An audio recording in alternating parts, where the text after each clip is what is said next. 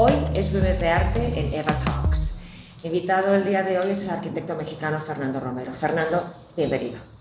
Mucho gusto, Eva. Un placer estar aquí contigo. Igualmente, aparte estamos en un lugar muy especial. Es un proyecto tuyo, un archivo para jóvenes estudiantes.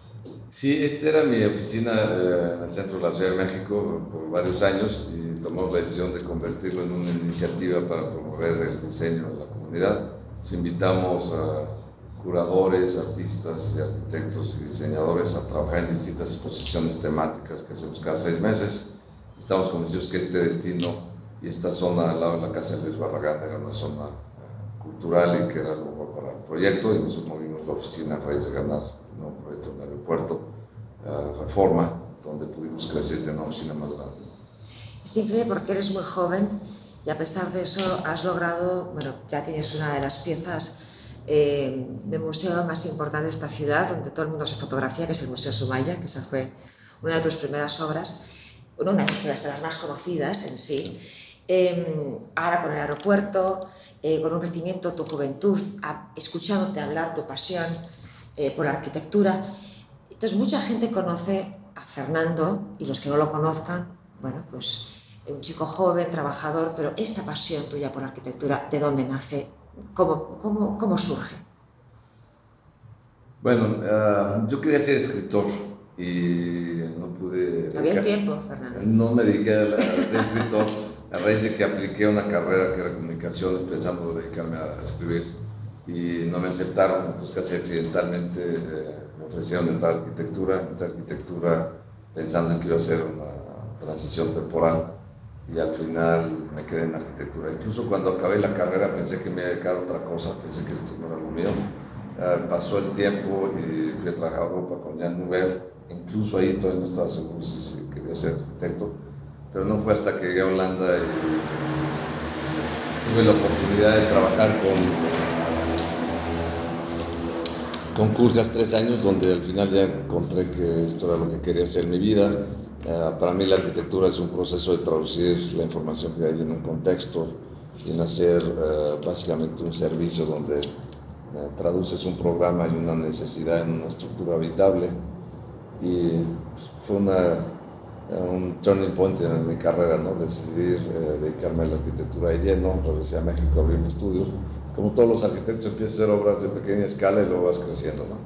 El Museo Sumaya fue importante para nosotros porque nos permitió hacer un contenedor de arte, que es uno de los ejercicios donde mayor libertad tienes, tener una libertad donde pudiéramos aplicar las últimas tecnologías de diseño y hacer un edificio que ya no es una arquitectura modernista de piso y techo paralelos o una caja, sino hacer una arquitectura mucho más fluida y más contemporánea, poder hacer una estructura singular con columnas, cada una con su propia geometría, hacer una fachada con 16.000 hexágonos que tiene identidad propia, que no se parece al contexto que hay en la ciudad.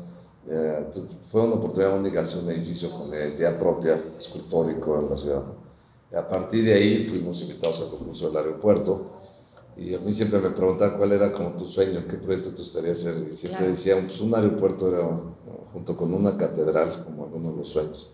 Bueno, y la vida se hace de sueños. Y pensé que iba a ser a lo mejor un aeropuerto a los 70, 80 años, pero en otra ciudad, no pensé que en la Ciudad de México.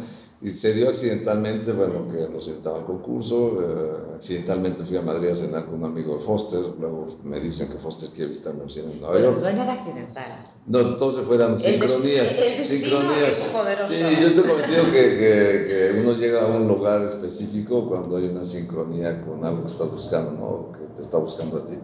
Y en mi vida ha habido muchas sincronías muy particulares, y una de esas fue cenar en Madrid con un amigo de Foster, luego fue Foster a la oficina, nos quedamos muy bien, hubo una gran química. Por supuesto, tengo admiración total, es el arquitecto en la actualidad más influyente y más admirado por los arquitectos. Empezamos a trabajar un año juntos, fue fantástica la relación y construimos unas ideas que son muy particulares para México y que eran muy especiales para ganar el concurso, y lo ganamos.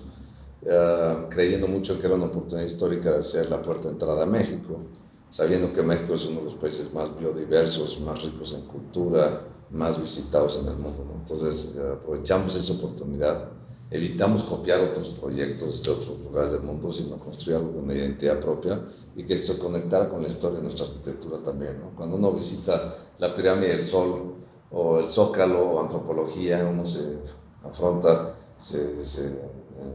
confronta con la escala monumental de nuestra arquitectura, y eso está presente mucho en el DNA de nuestro proyecto, ¿no? El espacio central del aeropuerto, que es el corazón de nuestro proyecto, tiene 180 metros de clavos en columnas,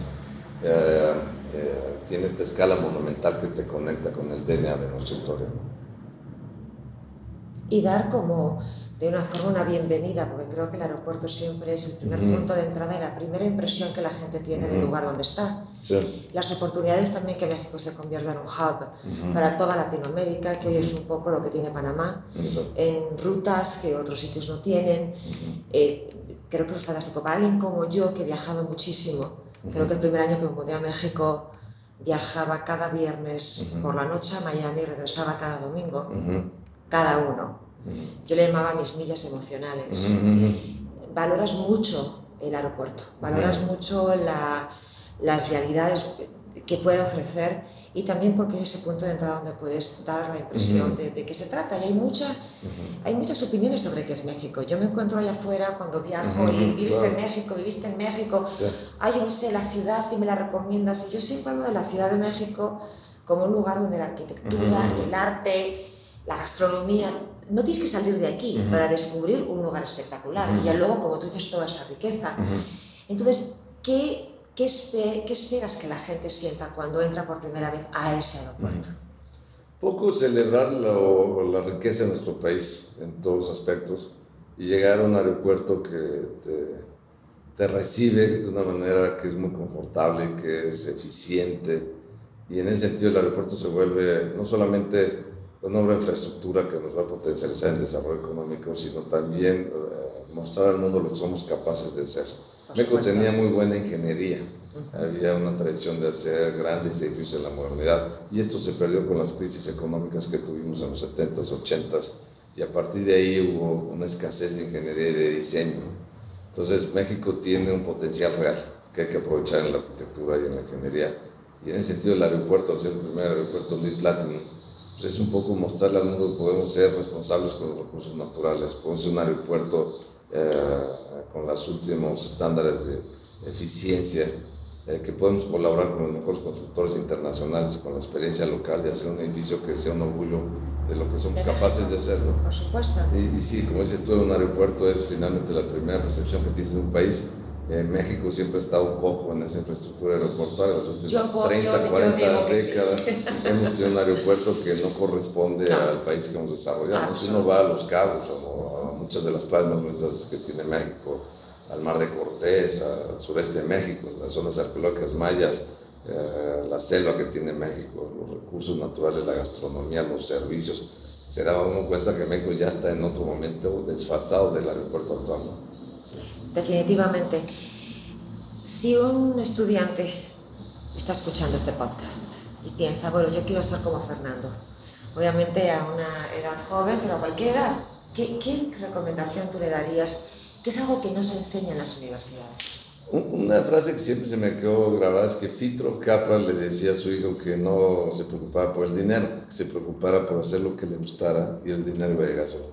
Y creo que eso fue mucho como un karma que tuve en mi vida. Toda mi generación se dedicó a hacer dinero con la arquitectura. Toda mi generación. Se dedicaron a buscar construir y hacer más dinero, el mayor dinero posible, construyendo y diseñando. Yo siempre estuve convencido que la arquitectura era sagrada, que mi misión era poder encontrar un camino para aprender a diseñar. Si aprendía a diseñar, pues iba a llegar el trabajo, ¿no? Y creo que eso fue lo que hice. O sea, yo me dediqué muchos años a hacer concursos que no ganamos, y fue un proceso complejo donde al final vienes de Holanda, donde hay gran sensibilidad para el diseño, concursos todo el tiempo, mucho apoyo del gobierno, incluso las pequeñas ciudades hacen grandes edificios arquitectónicos.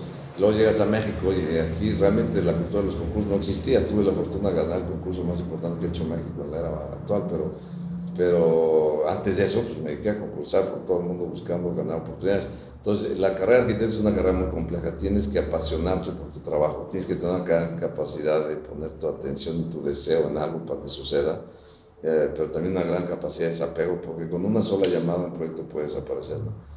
Y también el poder del deseo. Estoy convencido que cuando deseas algo firmemente tienes la capacidad de materializarlo. Y al final yo he puesto mi atención en la arquitectura y eso me ha permitido luego conectarme con algunas oportunidades. Si tuviera que describirte la persona que más te conoce en una sola palabra, ¿cuál crees que sería? Me gustaría que fuera perseverante, pero creo que no es.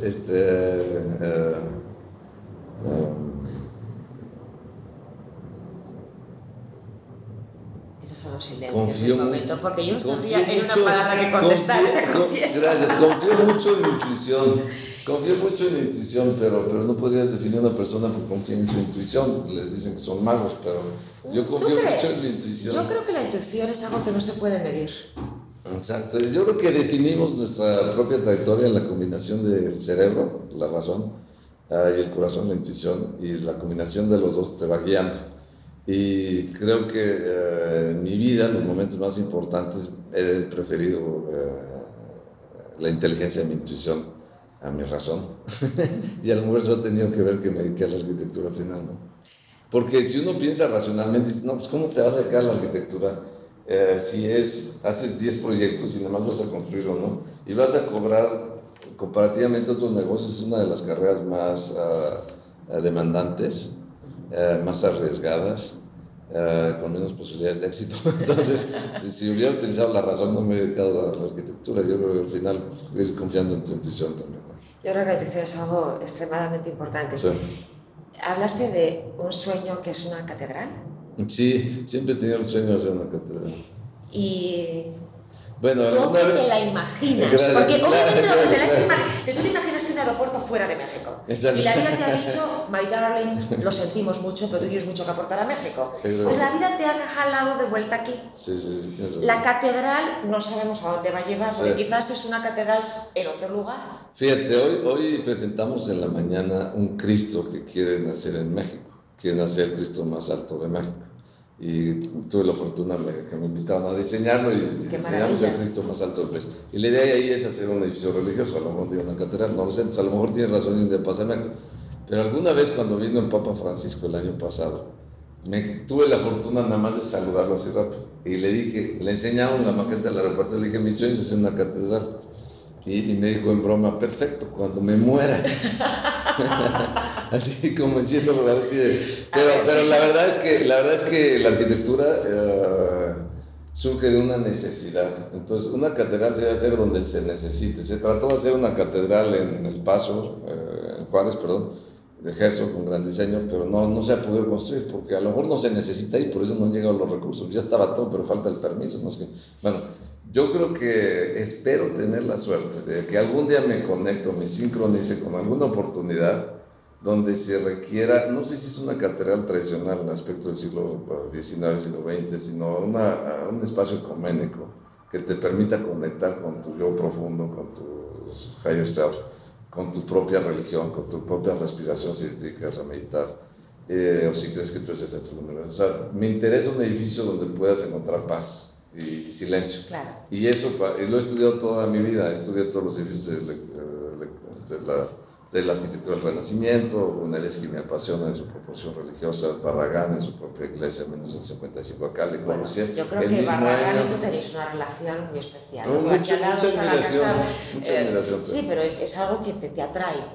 Yo creo que hay como admiración. Sí, a lo mejor hay una conexión, pero hay una admiración absoluta, porque es el único que logró hacer una combinación entre lo local y lo internacional, y esa combinación no la logró hacer nadie, construir algo con identidad propia. Muy pocos arquitectos en la historia de la arquitectura han hecho algo con identidad propia, que se conecte a un contexto y que sea universal. Muy pocos. El único en este país ha sido Barragán. Entonces, sigue siendo como el que ha logrado lo más complejo que se puede lograr con la arquitectura, ¿no? Es como un nivel de maestría. Le Corbusier decía que en la arquitectura no hay genios, que se hacen trabajando. Barragán hizo muy poco, pero diseñó mucho, y en ese proceso de trabajo fue construyendo su maestría. Hizo mucha arquitectura moderna que la gente no se acuerda, pero fue construyendo su maestría hasta llegar a ser un maestro de la arquitectura con talento, una sensibilidad única, ¿no? Y yo creo que sí, mucho el trabajo te da esa maestría. Son las 20.000 horas que decía Maxwell, que son medio tiempo 20 años o tiempo completo 10 años. Pero incluso en la arquitectura, cuando tienes esas obras, muy pocas veces logras hacer algo excepcional, ¿no?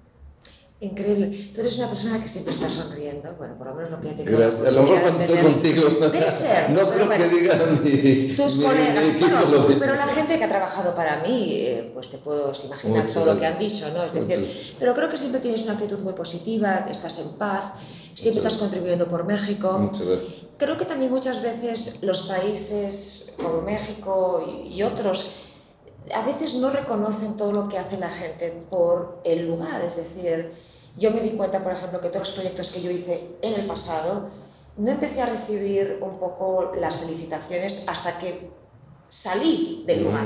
Hasta que valoraron lo que eras. Sí, me tuve que ir, lo cual yo digo gracias por escribirme ahora y decirme que más o menos soy fantástica y maravillosa, pero hubiera sido increíble y muy bonito haberlo escuchado cuando estás trabajando 22 horas al día. No sé cómo me explico, no sé si me estoy explicando bien lo que te entiendo perfecto, la verdad incluso se acentúa más en mi contexto, porque entre la arquitectura, que es una labor tan compleja, hay mucho celo en el gremio, hay pocas oportunidades, es muy competitivo el mercado, entonces pues yo te diría que le entiendo mejor que nadie a lo que te refieres. Y como dicen, nadie es profeta en su tierra, ¿no? De alguna manera, por algo regresé a México, siempre estuve convencido que no me iba a quedar en Europa, siento que aquí es donde puedo desarrollarme de una manera más rápida, más ahora con los nuevos proyectos. Y puedes aportar más también. Puedes dejar una huella, porque por lo menos tú puedes dejar huella con los proyectos que estás haciendo. La gente puede tener una opinión de que algo te gusta o no, porque es como hacer algún libro o hacer una revista. Es la opinión del público, pero al final ahí está tu nombre, ¿no? Y tu legado. Y al final eso es lo más bonito, Fernando. Yo creo que tu calidad humana, tu forma de ser, todo lo que estás aportando, y para los que te conocen, bueno, pues van a disfrutar mucho el podcast. Para los que no te conocen, pues que descubran un poco el espíritu detrás del trabajo, ¿no? Y de todo lo que vas a hacer. Yo por lo menos ya estoy contenta porque pues conozco al que ha hecho el Museo Soumaya, pero lo más importante, el aeropuerto, que voy a venir mucho y voy a disfrutar, te mandaré una foto cada que esté ahí, y obviamente la catedral. Espero. Pero no vamos a esperar a que se muera el Papa, porque eso va a ser no, ojalá fuera con este Papa, que es un Papa excepcional. Fantástico. La idea con el proyecto que presentamos en la mañana es que venga el Papa a inaugurarlo. Y ya ahí con Me gusta tu forma de pensar, Fernando. Hay que pensar en alto para hacer las cosas. ¿Qué es lo que nadie sabe de ti? Que soy muy tímido, yo creo. ¿Tú crees? Sí. Yo también digo lo mismo, pero no lo cree nadie. Exacto, igual que tú. No, yo tengo dos facetas, una completamente introvertido y otra más abierto, pero la mayor parte del tiempo soy casi como un monje muy introvertido, ¿no? Dedicado al trabajo. Creo que por eso nos llevamos bien. Exacto. Yo le llamo mi casa regresen al convento. Exacto. Es decir, es como que es otra fachada de lo que tú tienes que hacer. Mucha gente joven no entiende que va a haber algo de sacrificio que van a tener que hacer en su carrera. No todo va a ser como yo quiero, ni como yo soy. Entonces, yo no era muy sociable en el sentido de ir a eventos, fiestas. Yo, mejor dicho, ni ordeno de un menú en un restaurante. No me gusta ni decidir eso. La vida te pone en un contexto de salir de tu comfort zone. Y yo creo que eso lo tienen que entender claramente. ¿Verdad? Bueno, muchas gracias, Fernando, por el tiempo y la oportunidad, y espero poder estar pronto en ese aeropuerto. Muchas gracias.